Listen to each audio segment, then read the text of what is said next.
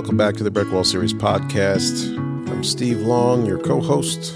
And I'm Hillary Long. So in talking to folks about making this podcast, one of the questions that I got repeatedly was why? Why do you want to do this? And what came to my mind, what we had talked about in the past, Hillary and I, was that sort of the concept of when you have more food than you need, you build a longer table, right? And we know people who are incredibly giving of themselves financially. We know folks who have started their own businesses and have done really well, folks who are business executives in corporate America, and they give a lot of money to charitable causes. We don't have any money. We don't have money to give, no. We also know folks who struggle a little bit more financially, a little bit more of the paycheck to paycheck variety, and yet they still find it possible to give financially. Or volunteer. We know folks who have time to give, and they give of themselves incredibly so with their time. We know folks who are creative and crafty. We know photographers and videographers and people who are crafty, who give of themselves in these ways. We know folks who have love to give. We know folks who have adopted children because that's what they have to give. They have that in their heart to give. And for Hillary and I, we have empathy, we have compassion, we have that. We have those things to give. And it was important for us to do this podcast because as we talked about the possibility of doing it, one theme that kept coming up for us was that words matter. Words matter so much. And I know that Hun, you're not a tremendous fan of my talking about you publicly. I love it so much. Which makes total sense, doing a podcast, by the way. But I think it's important. I think it's important to sort of use your story as a way to highlight some things, the things that we talk about in private. Words matter. And if folks were to look at you and look at your life and look at our life, they're linked, they're interwoven. What do they see with you, right? You're half of a thriving, happy, successful 26-year relationship. I'm brilliant. You are brilliant, as we covered in episode 1. Lovely, beautiful, all that good stuff. You've got a 20-plus year successful career in corporate America, climbing the ladder. That career has afforded us a nice new home, nice car. Our kids are well. Our grandson's amazing. Like, life is good, right? Yep. And yet, as we sort of touched on in episode 1, almost at all times, sort of bubbling just below the surface for you is this other stuff. Sure. Yeah. That I'm not going to say that it's always top of mind for you, but it's there. And it doesn't take much of a cue or a trigger. It doesn't take much to sort of bring you right back there. Mm-hmm. And I think it would be easy for an outsider to look at your life on the surface, see all the good things, and assume that everything in your life is good. Right. Right? That every part of it, that you couldn't possibly be dealing with any sort of badness, if you will, that you couldn't possibly know what it is to struggle with things because on paper, to an outside observer, life is good. That's all they'd see. It looks like I have my shit together. And that's the thing, though. That's where I think it's important to make the distinction that you do have your shit together, right? What has been allowed to sort of manifest in our culture is this mistaken belief that struggling with a mood disorder, struggling with mental illness, struggling with unresolved traumas, and being thought of as having your shit together, that those things are mutually exclusive, and they're not. Right. You can absolutely have your life together. You can think of yourself as having your life together and still be dealing with these things behind the scenes. Yeah. And, I didn't always feel that way. And so I haven't always embraced talking about my past. It wasn't until probably 3 or 4 years ago when I had a really impactful leader, shout out to Julie, who she said, I just really want to hear your story. And like a sense of dread washed over me. And I avoided her for quite a while after that. But then she kind of cornered me and she was like, we're going to go have drinks this week and you're going to tell me your story. And I was like, oh, Jesus, save me. And we did get together and I did tell her my story. I didn't tell her all of the things that I shared here, but you gave her enough to know. I gave her enough of, I had a troubled upbringing. I was a teen mother. I joined the military. I went back to college later, worked my way up. And her response was, "Oh my God, that is amazing. I love that." And I was like, "I'm sorry, what?" So it really took me seeing someone who I thought was normal, say to me, "Wow, that is amazing. And that's great." And then that just gave me a little bit of confidence to also believe that it was great. And then I started little by little sharing my story. Like when I started this new job almost a year ago, I told people, yeah, I joined the military out of high school. I didn't go to college right out of high school. I went later. Or people would be like, "Oh, you have a grandson? How is that possible?" I'm like, "Well, I was a teen mom." Those are things that I would have never, ever told people before. But I think the more you speak it, the more you normalize it. Sure. Right? It helps to take away stigma by speaking it. And I think that there are a lot of people, there are going to be people listening to this, people hearing this, who will identify with you and your story. Maybe not every particular detail, because they're going to have their own unique story and unique journey. Sure. But there are elements that will be the same in both, similar in both. Yeah. And I think it not only does it reduce the stigma, eliminate the stigma, but for me, it also empowered me to believe that my journey was also valid, even though it's not what I've visualized as the perfect journey or the right journey. That sort of textbook. Yeah. And we've talked about that before. Yeah. I didn't go through this program. I didn't come out of college and go to this employer, be an intern, and then do this leadership, whatever. My path was very, very different than most people that I am peers with now. Well, we've said many times that our journey has been very much unconventional. Yep. Right? I mean, there's so much about our life. We just sort of do things our own way. We march to the beat of our own drummer. Mm-hmm. You've done it here. Sure.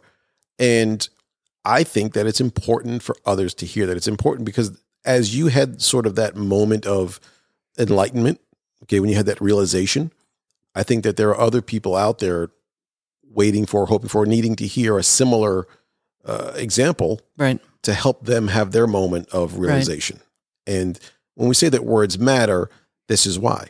Yep. It's important to help remove the stigma. It's important to help folks recognize that it's okay to tell their stories and talk about their stories, that there's power in telling your story. There's power in recognizing it. There's power in recognizing how much people have overcome, how far they've come.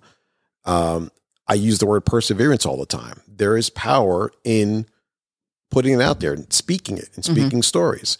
And the words that we hear repeated externally wind up influencing that internal voice in our heads, right? We all have that sort of ego voice in our head that is unfortunately oftentimes negative, right? That voice of self-doubt in your head. Yeah. And it's not because you're a bad person. It's because that ego is there to keep you safe, right? It's there to say, this is how you've survived in the past. So we're going to continue to tell that narrative so that we stay safe. Well, I think that's something that we'll probably dig deeper into in a future episode, that, self-sabotage as a way of the ego keeping us safe, because what is familiar is safe. You know how to navigate familiar. And even though there may be something else out there that is potentially healthier, it's still an unknown thing. Like an example back to our earlier talk about, I would hide and I would disappear, and it's always been my objective to disappear into the background, and to have to, to break that, I have had to take very purposeful moves in my personal life and my professional life to break away from being in the background. Sure. And it was scary because I didn't know what would happen, and I always just was trying to stay safe, stay unnoticed, just keep doing my thing. But there was also a lot of value and power in doing something that is outside of that. Sure. Going against what my brain thinks is, the better option. And I think that, what we oftentimes see is folks sort of stepping into their own power more and more when they hit their 40s and their 50s. When you find folks sort of saying, I'm done caring about what other people think about me. I'm going to live my life. Right. Right. It's incredibly empowering when people do that. And, my hope, our hope is that folks will start to reach that space at an earlier and earlier age that, you want people in their 20s, people in their teens saying, I'm going to live my life. I'm not going to hide in the shadows. I'm going to speak my truth.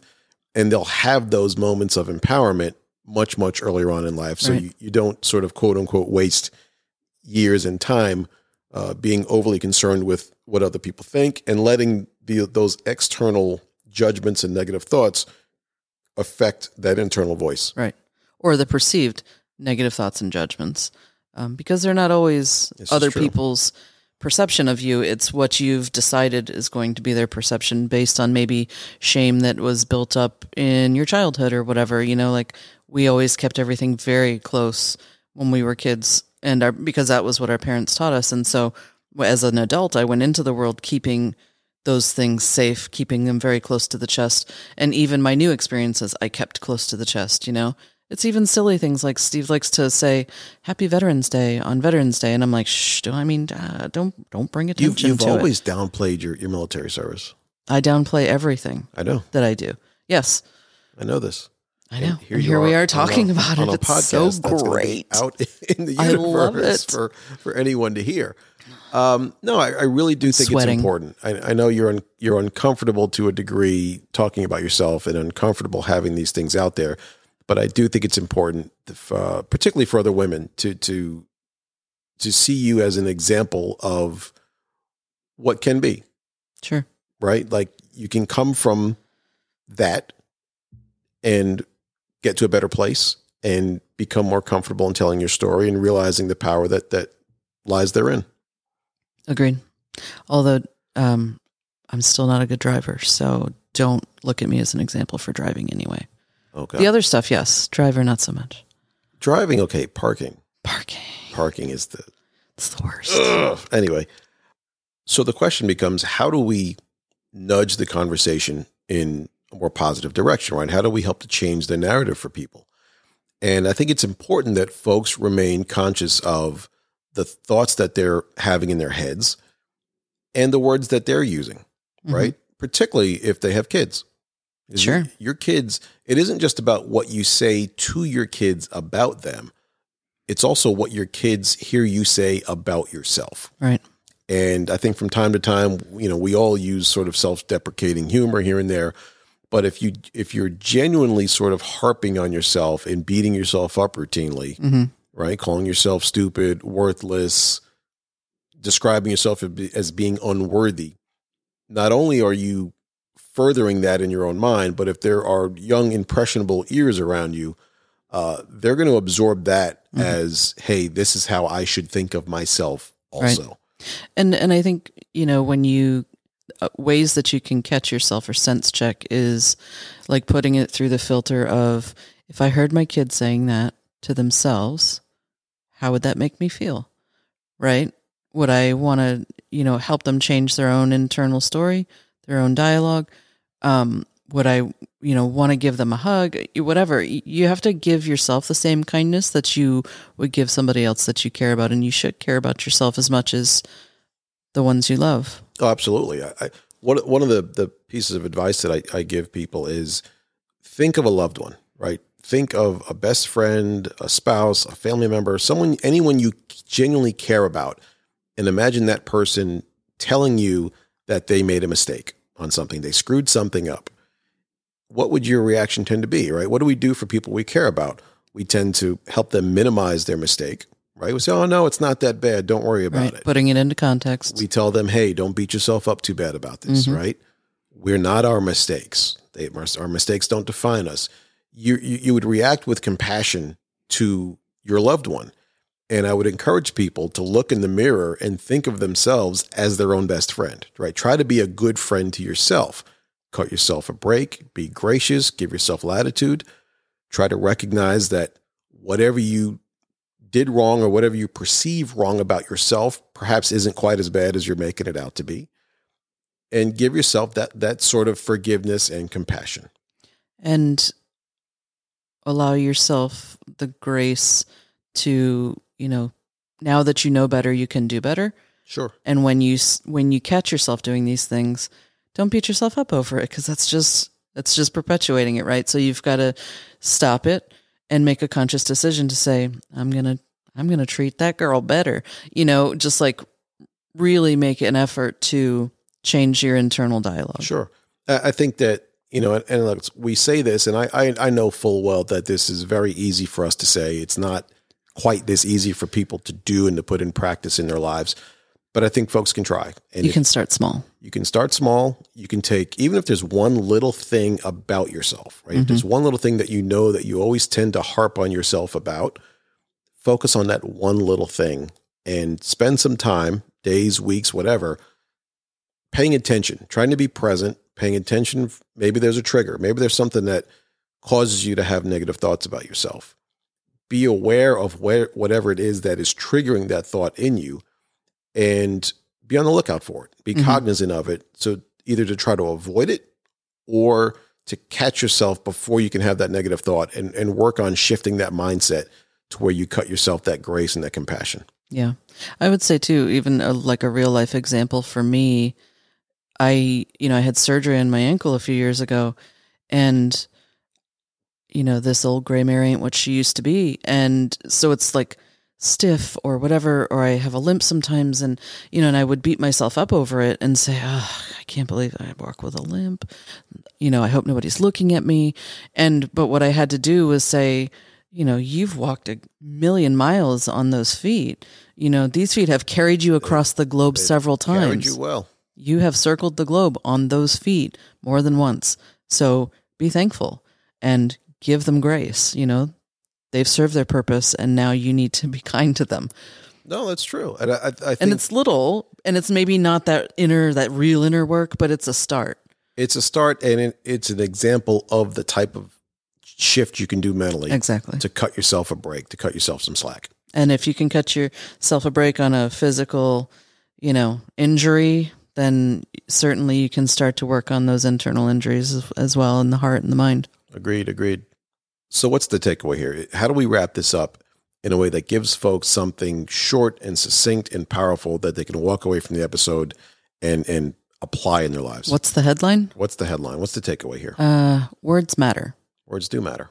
And they matter because they influence your thought. And so if you start beating yourself up verbally or inside, it's just going to perpetuate itself. So be conscious of the thoughts you're having, what you're saying to others about them, what you're saying about yourself, because those words can turn around and affect your internal dialogue. Exactly. And be kind to yourself. I think, we all have a lot going on in our lives, and you should give yourself some grace and know that you're doing the best you can, and treat yourself like your own best friend. If you would say kind things to your best friend, make sure that you're saying them to yourself, because you have to be your own best friend first. I would agree with that. And as I've probably said too many times, sometimes it's all you can do to put one foot in front of the other. You do say that too. And persevere. But it's true. It's true. And folks should give themselves the grace and the credit for that. So, agreed. All right, folks, thanks for joining us. Thank you so much for being here, for listening. Again, if you find value in this type of content, please subscribe to the podcast. And if you know someone else who you think might enjoy it or might benefit from it, please share the links with them. And we will see you next time on the Brickwall Series podcast. Take care.